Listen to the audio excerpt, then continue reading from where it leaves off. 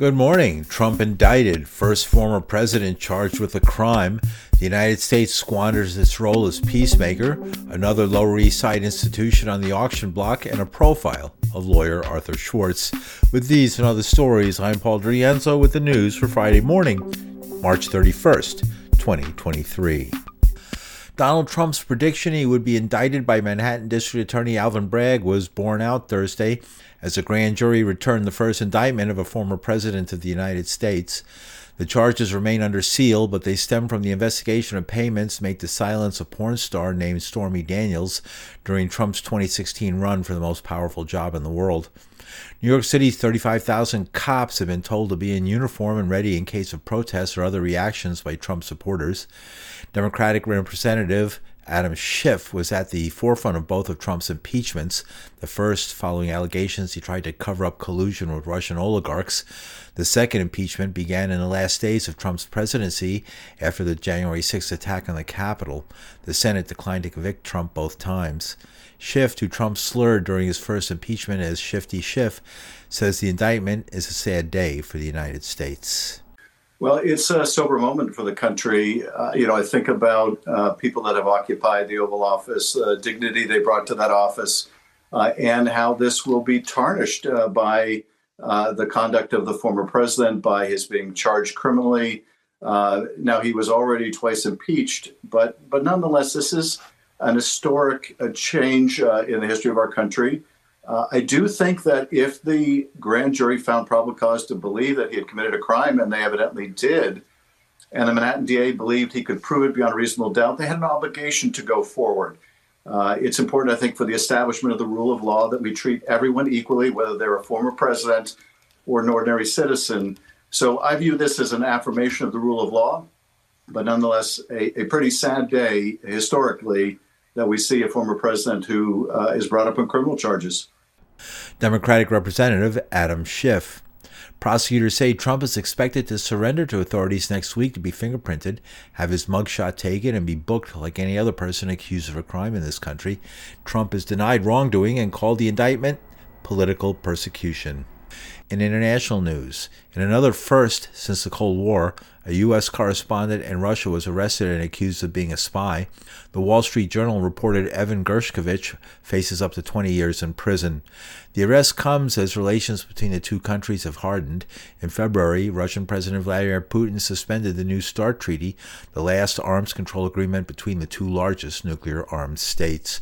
The last time a U.S. reporter was arrested was 1986, when Russia was part of the Soviet Union. Reporter Nicholas Daniloff of U.S. News and World Report was accused of espionage, but released 2 weeks later. Meanwhile, the recent peace agreement brokered by China between Saudi Arabia and Iran may be a sign the United States' global political hegemony, a position of status and power above all other nations enjoyed by this country since the end of World War II, may be coming to an end. The executive vice president of the Quincy Institute for Responsible Statecraft is Trita Parsi. He says the United States has given up its role as an uninterested peacemaker in return for using its massive economic and military power to bully smaller nations. The United States has deviated from a role of playing the role of a mediator. And for that, the toughness, etc., is not necessarily a critical variable. We have deviated from that because we have chosen to take sides, and we've made ourselves a party to conflicts rather than staying out of it. When we're now seeing the Chinese stepping up and stepping in and starting to mediate, at least successfully, between Iran and Saudi Arabia, perhaps they will have some success between Russia and Ukraine. We're seeing a completely different approach. In the case of Iran and Saudi Arabia, they completely stayed out of the conflict, a disciplined neutrality there, and as a result, they actually had the credibility listened to by both sides, and managed to get them to normalize relations, which ultimately I think is good for the U.S. as well. If we completely cease doing these type of mediations, leave the people in the region and elsewhere with the impression that China is a pragmatic peacemaker and the United States is the one you turn to when you want weapons and war, that's ultimately not going to be good for the United States. How did this come to be? I think part of it is that our militarized foreign policy has thrown ourselves into all kinds of conflicts all too often, and that's been highly problematic. We have a increasingly ideological way of looking at conflicts and the role of statecraft. We view it as taking sides. We believe that justice is on the side of history, and we want to be on the right side of things instead of recognizing that statecraft is an imperfect exercise of pragmatic conflict management, in which more often than not, a peace comes at expense of at least some justice. It's frankly better, because if we're going for total victory or total justice, then we will probably end up prolonging conflicts rather than resolving them. Do you think this is a problem with just the political mindset of the United States in this day and age? Because of the fact that we have been seeking to dominate almost every corner of the world militarily, it's very difficult to pursue that posture and at the same time be an honest, neutral broker. And as we are now going into what appears to be a great power competition with China, we're going to be doing this even more than before, in the sense that we are going to use our military as well as our diplomacy to aid our allies and partners and show the benefit of allying with the United States, rather than seeking to be an honest broker that can secure a long-lasting peace.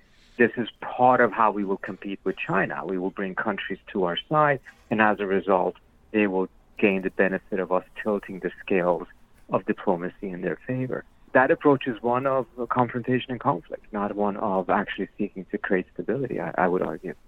Take the Iran nuclear deal, a rather clear-cut case of very, very good policy. Granted that we abided by the deal, of course, which we didn't once Trump pulled out. But was it good politics? No, it was not good politics, or at least it was very costly politics, and it could only have been done by an extremely committed president in his second term. What is China doing that's different? One argument that is oftentimes used here in Washington is that, well, the Chinese, they don't have any opinions, they don't push human rights, they don't care about human rights violations, and many of these autocracies are more comfortable with it. There's definitely truth to that. It's just a very incomplete picture. That makes it sound as if we really care about human rights and that we make it a priority in our policies, and we do not. We may talk about it, but it's not as if we have been really pushing the Saudis, for instance, on human rights. And if we have, we've been really bad at it because there's hardly any gains to be pointed to. Reminds me of what happened to Khashoggi. There was a lot of talk. There was some pressure on the Saudis, but ultimately it didn't lead to anything, and we kind of dropped it. And, I'm not saying that we shouldn't have, in the sense that, the U.S. has many different interests, and we can't completely let some of these issues dictate what we do. The problem is that we said we would do it, and then we didn't follow up. Again, creating that tension, we're pretending to be extremely moral and have moral clarity, but in reality, we're going to have to pursue far more pragmatic policies. The other aspect of this Chinese element that I think is important to recognize is that some countries are more comfortable working with China because China doesn't interfere internally or criticize the human rights record. But there's also another more important aspect, in my view. Countries react to what they perceive to be threats. The United States has a tremendous capacity of threatening them, not just because of our military, but as of late, we have shown, friends and foes, that in 5 days we can cut off Russia entirely from the global financial system. That's terrifying for a lot of countries. They perceive the United States as not being a reckless country. For the last 20 years, we have a lot of reckless things that we have done. If you're sitting in those countries, you worry about that. You may over-worry about it, but bottom line is the things that Trump did, for instance. And if something like that happens again, he comes back, or another president behaves similar to him, this is extremely worrying for those countries. These countries, even if they're friends of the U.S., even if they prefer to stay friends with the United States, they still like there to be another country like China that they can use to balance against the U.S. if the U.S. turns against them. Where do you see this all heading? We have at least one gigantic war going on in Europe right now, and plenty of other conflicts threatening to break out in other places around the world. I mean, it could go in many different directions, obviously, but one that I hope that we pay more attention to is that in this new world that is multipolar, the critical thing for our success is going to be our ability to be able to coexist with countries that have completely different perspectives, may have other values, but we nevertheless have to find a way to share this planet with them. This was perhaps more of wishful thinking in the past because the United States was so powerful that it could do more or less what it wanted. That is no longer the case. We live now in a world where other countries have options. They can choose to side against us and side with China, etc. That makes it more important for us not to conduct ourselves the way we've done in the past because the consequences are going to be much more dire. And that requires us to be much more pragmatic and also not necessarily moralizing every issue on the international scene and recognize the necessity of being pragmatic and create a culture in Washington in which pragmatic politics is not bad politics. Trita Parsi is Executive Vice President of the Quincy Institute for Responsible Statecraft. He's author of an opinion piece in the New York Times, "The U.S. is no longer an indispensable peacemaker." He writes, "All roads used to go through Washington, but that world no longer exists." You're listening to the news from New York City. I'm Paul DiRienzo. In local news, the borough of Queens is celebrating its first recreational marijuana dispensary and the first pot shop to open outside of Manhattan. Called Good Grades, its owner, the first woman to open a legal smoke shop, is Ecstasy James. Her first customer was Queensborough President Donovan Richards, who bought a bag of gummies. James says she grew up in Jamaica, Queens, and her immigrant father was kicked out of the country for selling weed. Her mom had to raise 4 kids alone.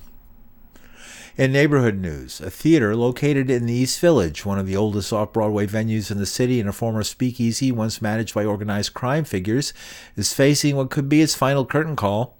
More than a dozen supporters gathered at City Hall on Thursday to encourage the city to come up with a plan to get what they call a predatory lender off the theater's neck. Save Theater 80! Save Theater 80! Save Theater 80! Save Theater 80! During the Prohibition era, the building on St. Mark's Place was a speakeasy, one of many places to get an illicit drink during Prohibition, the decade-long period when booze was banned in the United States. Owner Lorcan Otway, whose family bought the property 59 years ago, lives above the theater with his wife. He says a lender bought up the theater's debt during the height of the COVID pandemic when theaters were ordered closed. He says the lender was more difficult to deal with than the Gigante crime family who once controlled the building. The Gigante family, quite seriously, were gentlemen, and they were a lot easier to deal with when it came to loans than the modern predators. We built Theater 80 with a loan from organized crime, which is why we built the museum. And I have fond memories of the fact that they wanted us to succeed because they wanted a stable neighborhood. And now you got organized crime behind us taking the money. City Hall has been bending over backwards to try and fix this. Our problem has been with the state government and then the federal bankruptcy court. The commission has been doing an extraordinarily activist job to try and save Theater 80, and we are extraordinarily thankful. We see this as a new potential for the arts in New York. Vincent Gigante, known as the Chin, was head of the Genovese crime family in New York City. Otway says he has until next week to come up with $13 million to pay off his creditor. He has $6 million, but needs some time. We're here because we're down to the last few days to do this. We want to show this as a community that believes that we cannot afford to lose another theater in New York. We've lost 55% of the theater industry last year. We really need to turn that around. Otway says the theater has a rich history the city should protect. He says he and his dad found $2 million in a safe in 1964 and returned the money to the mob and won their gratitude, including easier loan terms. The former speakeasy was owned by Walter Scheib, who Otway says was a frontman for a bootlegger named Frank Hoffman. Theater 80 is a 101-year-old venue this year. It started life as a speakeasy in 1922. When Prohibition ended, it became the Jazz Gallery. Then in 1964, a loan from organized crime, my dad, Howard Otway, and I began to build Theater 80. We excavated the auditorium by hand. Woody King of the New Federal Theater helped do the concrete work. Your good man Charlie Brown opened there in 1967. We have been a pillar of the independent commercial off-Broadway scene up until the shutdowns of the past 2 years, at which point we had just refinanced, because with a family business, as family members die, you have to give their estates their share of the business. So we had just gotten a $6 million mortgage. The state then shut down our museum, our theater, and our tavern, At the end of the day, we found ourselves that we could not sustain the mortgage. The note was sold to a predatory company that in about a year and a half doubled our indebtedness. We filed bankruptcy. We couldn't file a reorganization plan because the shutdown was still on. Once we reopened, the court had appointed a Chapter 11 trustee, which is very rare. She canceled a $47,000 film shoot capriciously so that we could not then reorganize after the shutdown was lifted. We asked why they were not allowing the film shoot. They gave us a number of reasons to do with insurance, to do with the cost of electric, all of which we answered. Theater 80 also houses the Museum of the American Gangster, a bar, restaurant, and a 199-person theater. Lorcan started the endeavor with his father, Howard Otway, who was born in Ireland. He was a novelist, a playwright, poet, and he walked in and said, "I'd love to build a theater here," not knowing that there was $2 million hidden in the basement and that the owner of the gang had disappeared in 1945, and they were looking for somebody to loan the money to who would then lose it back to them, and they could then open the hidden safes. And if, in fact, the boss came back, they could blame my father. As it was, we found the safes. Dad called up the head of the gang and said, "I'm too curious to leave the safes closed, but too cautious to open them without you." We opened the safes, found $2 million in gold certificates, and as a result, the gang was quite happy with us. We actually fell behind in our payments just before Charlie Brown opened. They gave us a few months' grace, and the rest is history. Organized crime was better than the government. Oh, no, absolutely, and better than the new hard-money lenders. We actually, throughout the rest of our lives, a very good and respectful and distant relationship with them. So you hope to be open and doing business again as a restaurant and theater pretty soon? We hope so, but it's a race against time now. And theater promoter and community activist Paul Zolkowitz says Theater 80 is a crucial element for attracting tourists and their dollars to the city, as well as a stage for ideas and movements shunned by the mainstream. It's one of the first, true off-Broadway theaters in New York. It's the only one with a Broadway-sized stage. It is probably the most famous and well-known of all off-Broadway theaters. Where else would you do things for Lynn Stewart? Where else can you mention the name Mumia Abu-Jamal, Leonard Peltier? Where else can you talk about indigenous worldview? Because, radical art and radical politics are one and the same. 53% of our tax dollars goes to the Pentagon. I don't think a penny goes to arts and culture. Arts and culture is critical to the First Amendment, how we express ourselves, how we assemble together, how we build a democracy. We don't have one. Theater and film in this city is probably, as a workforce multiplier, a more important industry than finance. Production here, and everybody around the world wants to come here. In Theater 80's heyday as a gangster hangout, it was riddled with triggers for explosive booby traps that could slow down a police raid as the occupants made their way through a warren of subterranean passages. Otway says the public can tour the facility, but only if the city comes through in helping negotiate a way out for a former gangster's paradise. In more local news, the drama of attorney Arthur Schwartz and his fractious network of former clients, employers, and political rivals has ramped up, with protests, letters to the editor, and accusations of double dealing over the past month. The West Village district leader is a perennial candidate for various local offices, but rarely, if ever, elected. Schwartz is a labor lawyer whose clients have included the Transit Workers Union, the Pacifica Foundation, owner of radio station WBAI, and various reform and regular leaders of city unions. The latest controversy involving Schwartz is his support of the sale of assets belonging to the foundation to pay several $1 million in loans, racked up as listeners have fled the network and funding dried up. Many Pacifica stalwarts are bitterly opposed to the sale and have accused Schwartz of gutting the foundation to pay $150,000 in fees he says he's owed, a charge Schwartz denied, sort of. I've been paid in a year, 600 hours of work, right? And you know what my grand hourly rate is? $250 an hour. When I hire local lawyers in California to move me in, the local filing and stuff, they charge $750 an hour. They owe me $150,000. That reflects 600 hours of unpaid work. I did the math. I mean, it's like, so They will never do anything you don't force them, make them do. I sued Pacifica because a lawyer who I know, who was doing their general counsel work on the East Coast, Dan Silverman, who used to be the NLRB regional director, they owed him $100,000. They owed him $75,000. So I sued Pacifica for him, and they hired a lawyer, and they didn't pay the lawyer, so he quit. So we wound up getting a default judgment and sucked $100,000 out of somebody's bank account in California. Pacifica has historically not paid their lawyers. The lawyers quit. They do a shit job on representing the foundation. So, you know what? I'm willing to put in the time. I figured at some point I'll get paid. At some point, somebody's going to start raising some money. Mm-hmm. Schwartz adds selling the property is Pacifica's best move. I say to the board, you guys have one person left. You owe $2 million to the SBA. You owe $2.5 million to FJC. There's $1 million in outstanding bills. So my $150 is just part of a much larger $6.5 million debt.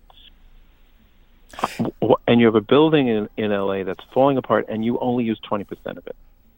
Why aren't you selling it? His role at Pacifica is not the only controversy swirling around Schwartz. A few years ago, he represented the head of Transit Workers Union Local 100, representing the subway and bus drivers in New York City.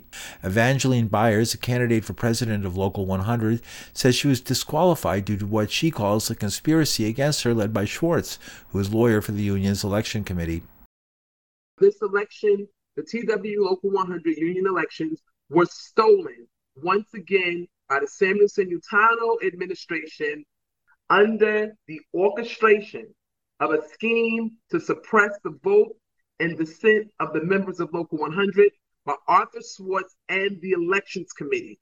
We have documented proof that this is what has just occurred, and we need to talk about this and make sure that this never happens again.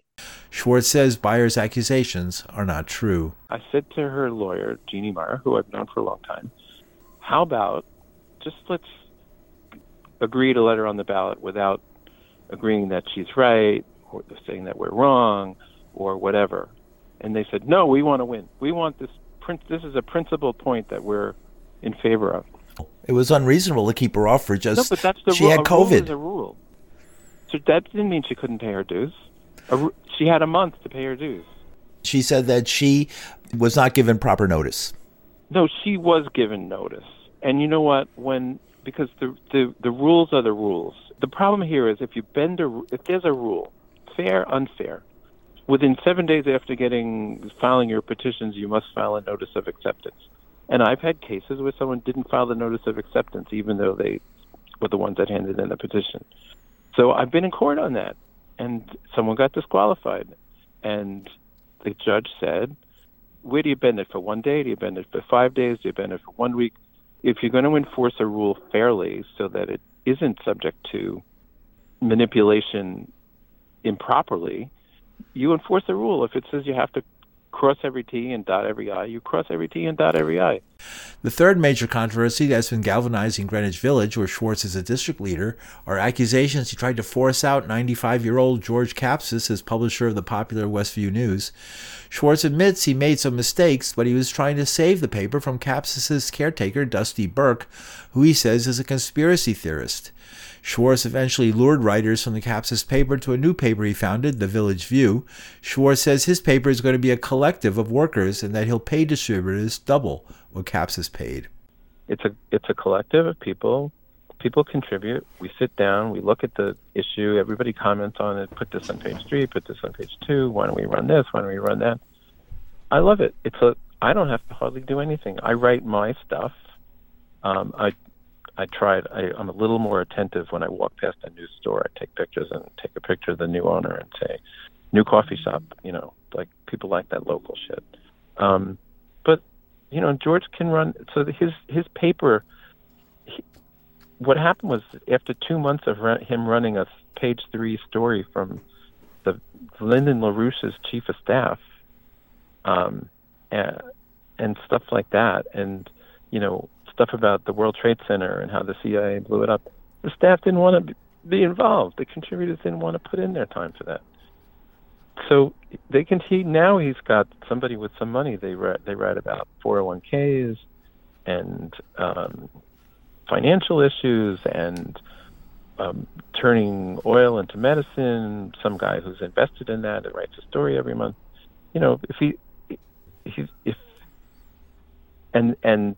And Dusty gets to put her crazy shit in there.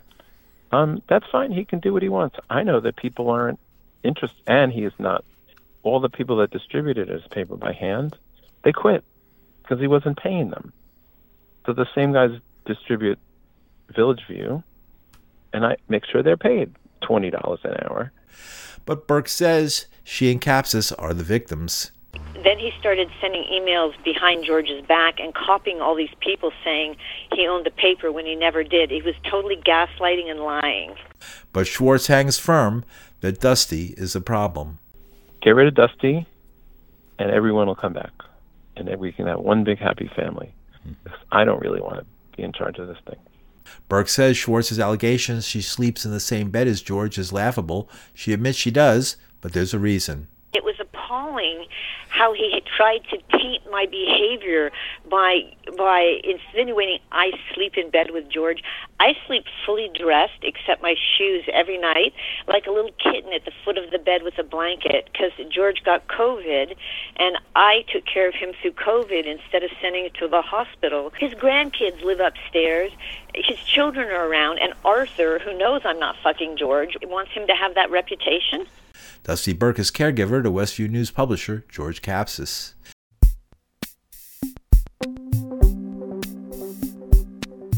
And that's the news for Friday morning, March 31st, 2023. You can find the news at pauldurienzo.com. From New York City, I'm Paul Durienzo. Thanks for listening.